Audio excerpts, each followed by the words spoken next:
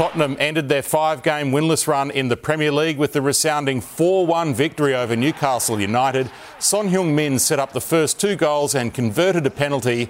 Ange Postecoglou's emerging from a bad run of injuries and suspensions. The good times are back for Tottenham. There's not too much science behind it. It's, we're getting some players back. Am I giving you too much credit? Yeah, probably. and probably too much blame as well at the same time. Title holders Manchester City's 4-game winless run ended with a 2-1 defeat of Luton Town.